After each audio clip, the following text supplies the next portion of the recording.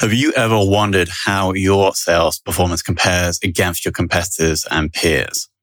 The B2B Sales Benchmark Report provides the definitive guide to what success looks like in 2021. See how you compare in terms of win rate, sales cycle, average deal value, relationships, and engagement.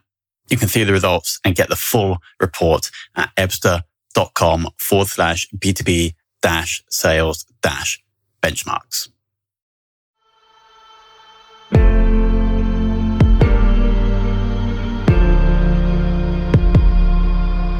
This is Sales Ops Demystified, the #1 most downloaded podcast in sales operations.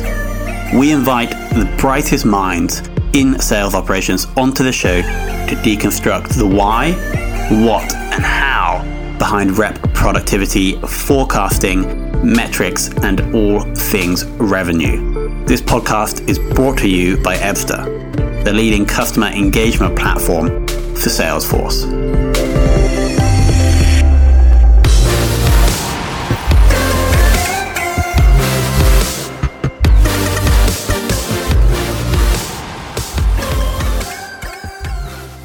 Hello and welcome to another very special episode of the Sales Ops Demystified podcast. Today we're joined by Jeremy Donovan, who is currently the SVP of Sales Strategy and Operations at SalesLoft. Jeremy, welcome to the show. Thanks, Tom. It's a pleasure to be here.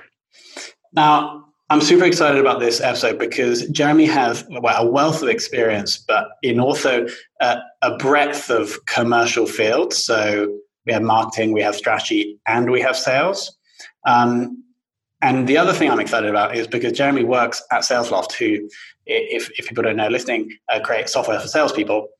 And so the person who is leading sales strategy at a company that does software for salespeople, I'm thinking is going to be on the cutting edge and it's going to have some great insights for us. Jeremy, am I right about that? Hopefully I will. I guess the breadth of experience equates to being old. So thanks for putting it so nicely. So let's kick it off. As I mentioned, you've been in different areas in the commercial space. At what point did you first move into sales operations? It was much later in my career actually. So I started my career as a semiconductor engineer way back, and I moved progressively through the world of being a technology industry analyst into product, into marketing, and I think it's only been about a decade or so, which I guess sounds like a long time, but so about 10 years ago I moved into sales strategy, sales operations, and I was a CRO briefly as well. And so the question here is, why did you make that shift? Yeah, great question. It's rare that anyone asks me that. I appreciate that you did. I think sort of the way I've intentionally, unintentionally managed my career is I have ended up pursuing areas where analytics and the engineering that I learned and continue to try to pick up in computer science and so on when I was younger, I can then apply. So that is what drew me to marketing originally, when marketing, 15 plus years ago was being transformed from purely the creative brand sort of marketing over to the hyper analytical, like demand gen based marketing in the B2B world. That drew me into marketing. And then similarly, sales has been undergoing that transformation for years. And it's still, I think we still have a ways to go, which means it's really exciting to solve different problems. I think there's an incredible kind of analytical problems to solve in forecasting, for example, in territory assignment, in account scoring. So there's still this incredible frontier of analytical problems to solve in sales. Got it. And I've definitely had that almost since the start of these interviews. I've had people say the importance of the analytical, mathematical, scientific side of sales ops. And so it kind of makes sense, right? Because you have that engineering background from way back, not from way back, from before. And so it does kind of make sense to me that you gravitated towards this more analytical field as opposed to doing like the creative brand stuff that you may have been doing before in marketing. Yeah, one would have. I certainly was not doing the brand and creative piece. I came in when there was a particular situation where the company I was at had a CMO who had come up through the brand world, and the CEO at the time was frustrated that we were not able to say basically do the attribution, right? We weren't able to say how much of that, tens of millions of dollars of spend actually was dedicated, was actually returning. So that's when I moved into that role. Got it. Cool. So fast forward to today, SalesLoft. Roughly how many reps are you guys supporting, and what's the size of the SalesLoft team? Yeah, it's always like how many reps is always complicated because whether or not you include the certainly SDRs, account executives, account managers. It depends on whether you include customer success and retention people, but all told, it's somewhere between 100 and 150, depending on how you measure things. And then we have, like many companies, we have a decentralized revenue operations organization. So within sales ops, we're about 5 people. But then if you were to include sort of the diaspora of revenue operations with marketing ops people, customer success ops people, systems, business systems people, it's probably about 10 total. So I guess that's roughly about a 10 to 1 or 15 to 1 ratio. That is the sweet spot I found, 15 to 1. And then quickly, the sales tech stack you guys are running. Yeah. Oh my goodness. We do audits from periodically, and we have so much sales technology. But if I were to kind of go through the prospecting through account opportunities and so on. So we're obviously using LinkedIn Sales Navigator, probably like most of the rest of the world. We use ZoomInfo as well for our contact data, and we have used different providers over time. We're also big on intent data right now, so we have a bunch of intent data sources, demand-based Terminus, and G2. So those are 3 intent kind of base data providers. In the UK and Europe, we use Cognism for our contact data. We supplement ZoomInfo with Cognism. And then, of course, we drink our own champagne, so we use SalesLoft for sales engagement. That ties into Salesforce. And then like bits and pieces of lots of other different technologies. Some of the more, I guess, interesting ones are things that we use for direct mail, which is having a bit of a resurgence. And we use 2 things for that. We use Sendoso, which we're super happy with, and we also use Alyce, ALYCE. So that's just a taste of dozens and dozens of sales and marketing tech that we use in our stack. Got it. And are you feeding in that direct mail piece into the SDR cadence? So someone may is that how that? Yeah, we do, both for SDRs and for AEs. So they have a certain budget that they can use each month on both of those platforms, Sendoso and Alyce. Sendoso tends to, we'll do more like coffee cards and that kind of thing, like lower end gifts via Sendoso, sort of the quick thing to get people's attention. And then we'll typically use Alyce more for a highly qualified prospect, and we're thanking them maybe after they do the first meeting. So it's more of a thank you as opposed to a get to know you.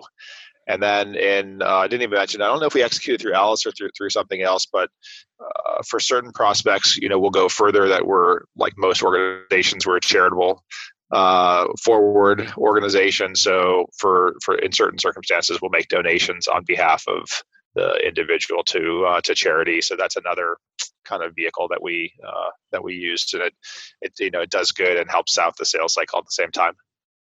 Got it. And because you use the word budget, monthly budget, are those tools kind of decentralized? Then you give the salesperson the budget and they use it where they see fit. You're not saying you have to send this person something at this point. So in our cadence, it is a step in the cadence. So absolutely, they do get to choose whether or not, because their budget may have been exhausted. So they may have to skip that step in the cadence. So there's a degree of centralization to it, because they don't have an unlimited budget to do it. But here is where we recommend you do this within the cadence. Got it. So I assume you guys have gone more remote over the past few weeks. Oh, yeah. What have you guys had to do as a sales ops team to ensure the productivity of the reps? Interestingly, it was relatively smooth for us. I was commenting to another sales ops leader I was talking to yesterday about how much more that it's one of the it's this head of sales ops over at Bill.com, and we were commenting on how much more email and how many more phone calls we're getting right now. And I think it's a function of, people have saved all these hours in their commute, and there's been a blurring of the line between work life and home life. Fortunately or unfortunately, I guess everybody needs that separation and the break. So we have not, from a sales tech and operations and enablement point of view, there really has not been a huge change for us. I don't want to oversell. I don't want to sell at all from the stage, as it were.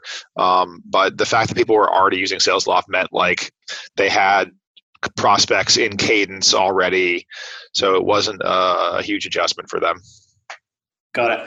And have you had to tweak your forecast or what you're expecting to achieve over this year or next year? Has anything changed? Yeah, that was the other thing I've been talking to my peers about. I think that's after I think your first question about adjustments for remote working is usually the first question. The second question is, how has the forecast changed? It's probably the most common thing I hear and I talk about with everybody I meet. Yeah, absolutely. We've had to change the forecast has been updating. So we actually, we're pretty sophisticated in the way we do forecast modeling. That we do the typical data collection that everyone does, right? With stage weighted pipeline and forecast category, right? Your best case pipeline commit sort of thing. But we layer on top of that a bit of data science so that at any day in a month or any day in a quarter, we have multiple models that are predicting where we will end for that period, and they're statistical. They're statistical models. So I think it's not that we had to change the underlying models, but the models have been outputting very different answers in real time as the COVID pandemic has evolved. So yeah. Since you've been at SalesLoft, and I'm putting you on the spot here, Jeremy, what's the one thing that you've done which has had the biggest impact on rep productivity? I would say the biggest thing we've done in sales ops that has had an impact on productivity is account scoring, and that relates into territory assignment.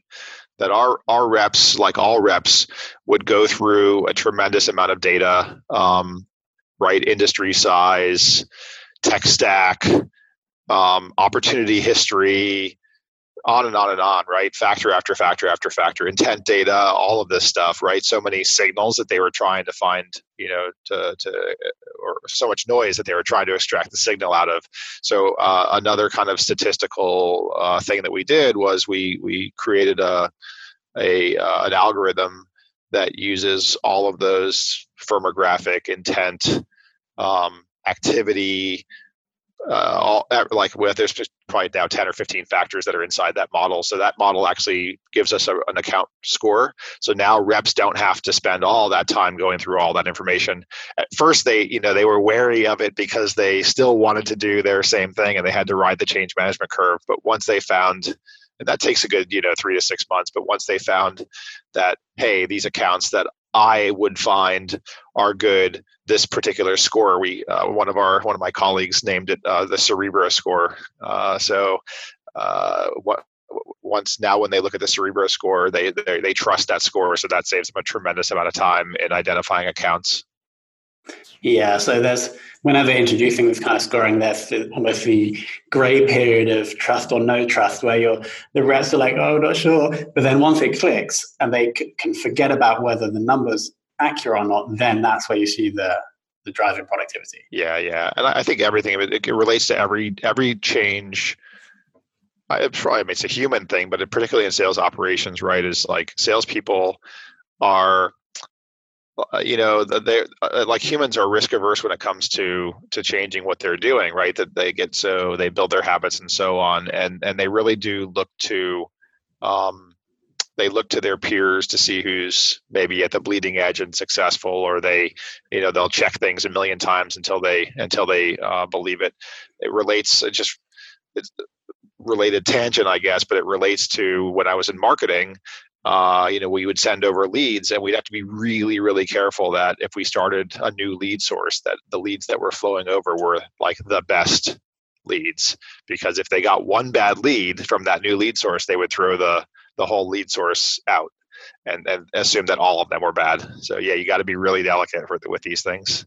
That's hilarious, isn't it? They're like, as soon as the salesperson sees this crazy new thing, which might not be good, they're like, nope, never, I can't. Those leads are rubbish.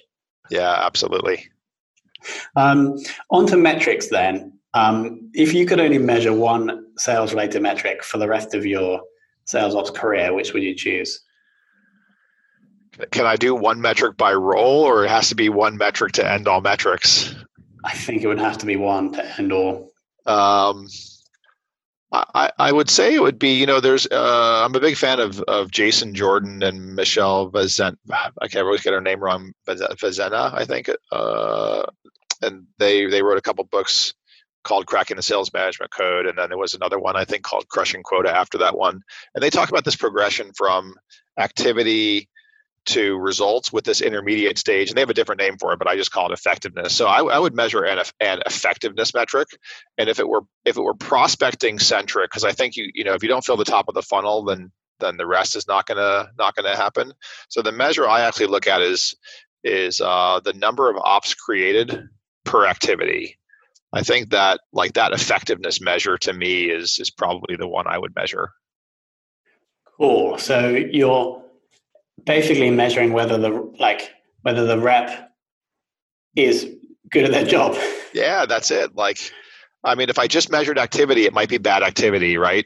And results is a lagging indicator. So I can't, if I'm just measuring results, I can't actually do anything about it. So I love that intermediate thing, which is, hey, you're spending 50% more activity than your colleague in order to get an opportunity. Here's what they're doing. So if you do these things, you can be much more efficient. So I really love those kind of efficiency or productivity or effectiveness ratings. Got it. And then obviously over time, once you're giving that rep who's not so good the tips or the strategies from the other one, you're going to want to see those effectiveness metrics increase. Yeah. I used to work for, at one point in my career, I spent a span of about 8 years working for former McKinsey partners and senior associates. And that's one of the sort of hallmarks of McKinsey is around business optimization, is that you find these bright spots, you find these people in any population of people, business, or in a social context. There's always, even if things are going poorly, there's always some bright spot in there where things are going well. So ditto with reps, right? Is you can always segment your reps into whatever top 10%, middle 80, bottom 10. And I think the key to having a successful, impactful sales operations organization is that you're sniffing constantly to understand who the top 10% is in any particular metric, understand what behaviors they are exhibiting that the other 90% are not, and then go teach them how to do that, and then obviously inspect and expect in order to get the change. Got it. And then final question: who has inspired or educated you the most in sales operations? Oh wow. I feel, I mean, it's a sort of a cop out of an answer, but it's no one person. I'm really fortunate, like you, to do webinars and podcasts and that sort of thing. So I host a podcast, and on that podcast, I've now had something like 120 probably guests. And as people ask me who's my favorite guest, and I say like all of them, which again sounds like a cop-out answer, but it's I learn something from everyone I talk to, and I think that's a bit of my cop-out answer. It's like the same thing. I got my PC stacked up on a pile of books so that the camera is about eye level right now, and the ditto is like I've almost never read a book that I didn't get something valuable or provocative or thoughtful of. And as long as I get one, most sales books are whatever, 200, 250 pages. As long as I get one nugget, even just one new provocative thing to think about, I'm happy about that. I just read a very small book. I think it's like a 100-page book by George Bronten. And I'm actually going to be having him on my podcast in a little while. So I always read people's books cover to cover. And he makes some very provocative statements, for example, about the application of AI in sales and sales operations. So even those provocative statements, even though the rest of the book is this things that I was familiar with, like, and yes, I'm familiar with that, just got me thinking, is like, what is the role of AI in complex B2B sales? So again, long-winded answer, but no one resource, but an infinite army of resources that educate me every day. Got it. Just before I finish off, the name of the podcast so the listeners can go and check it out. Oh, sure. Yeah. It's called Hey Salespeople. And yeah, they can find it on all the usual sources. And then I also I invite, I'm pretty open about LinkedIn. So if you're a real human being, with a real photo and a real bio, please connect with me on LinkedIn. And then every day I drop one sentence basically that I have learned from someone else. So from a book or a podcast or a conversation with somebody. And it reflects kind of what I want to consume on LinkedIn, which is I don't want self-promotional stuff. I want immediately actionable data-driven stuff on sales.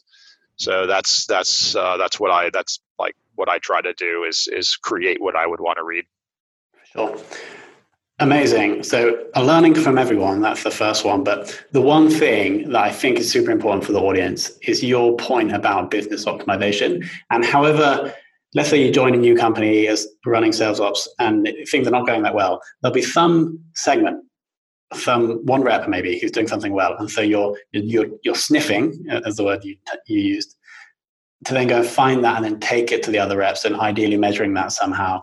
That's the thing that I think that everybody listening can potentially benefit from. And the second small one was when you roll something new out, like a new lead source, try and manage the process so you do build the trust with the reps so they do actually use it and benefit from that. Yeah. So I'd add one thing to that, by the way, which is so critical, or maybe the sort of on the change thing. One is you absolutely need CRO level support.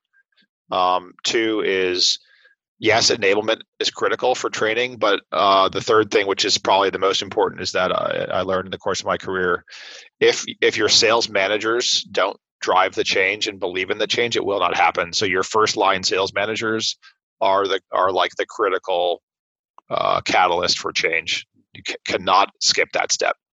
Train them first. Awesome. Jeremy, thank you so much for coming on. My pleasure. Thanks, Tom. Really enjoyed it.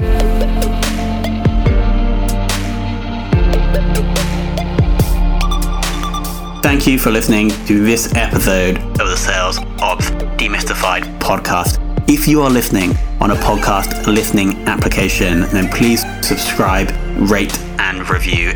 And if you have any questions about the show, if you know a guest, or if you have any questions about sales operations, just hit me up at tomhunt@ebster.com. That's tomhunt@ebster.com.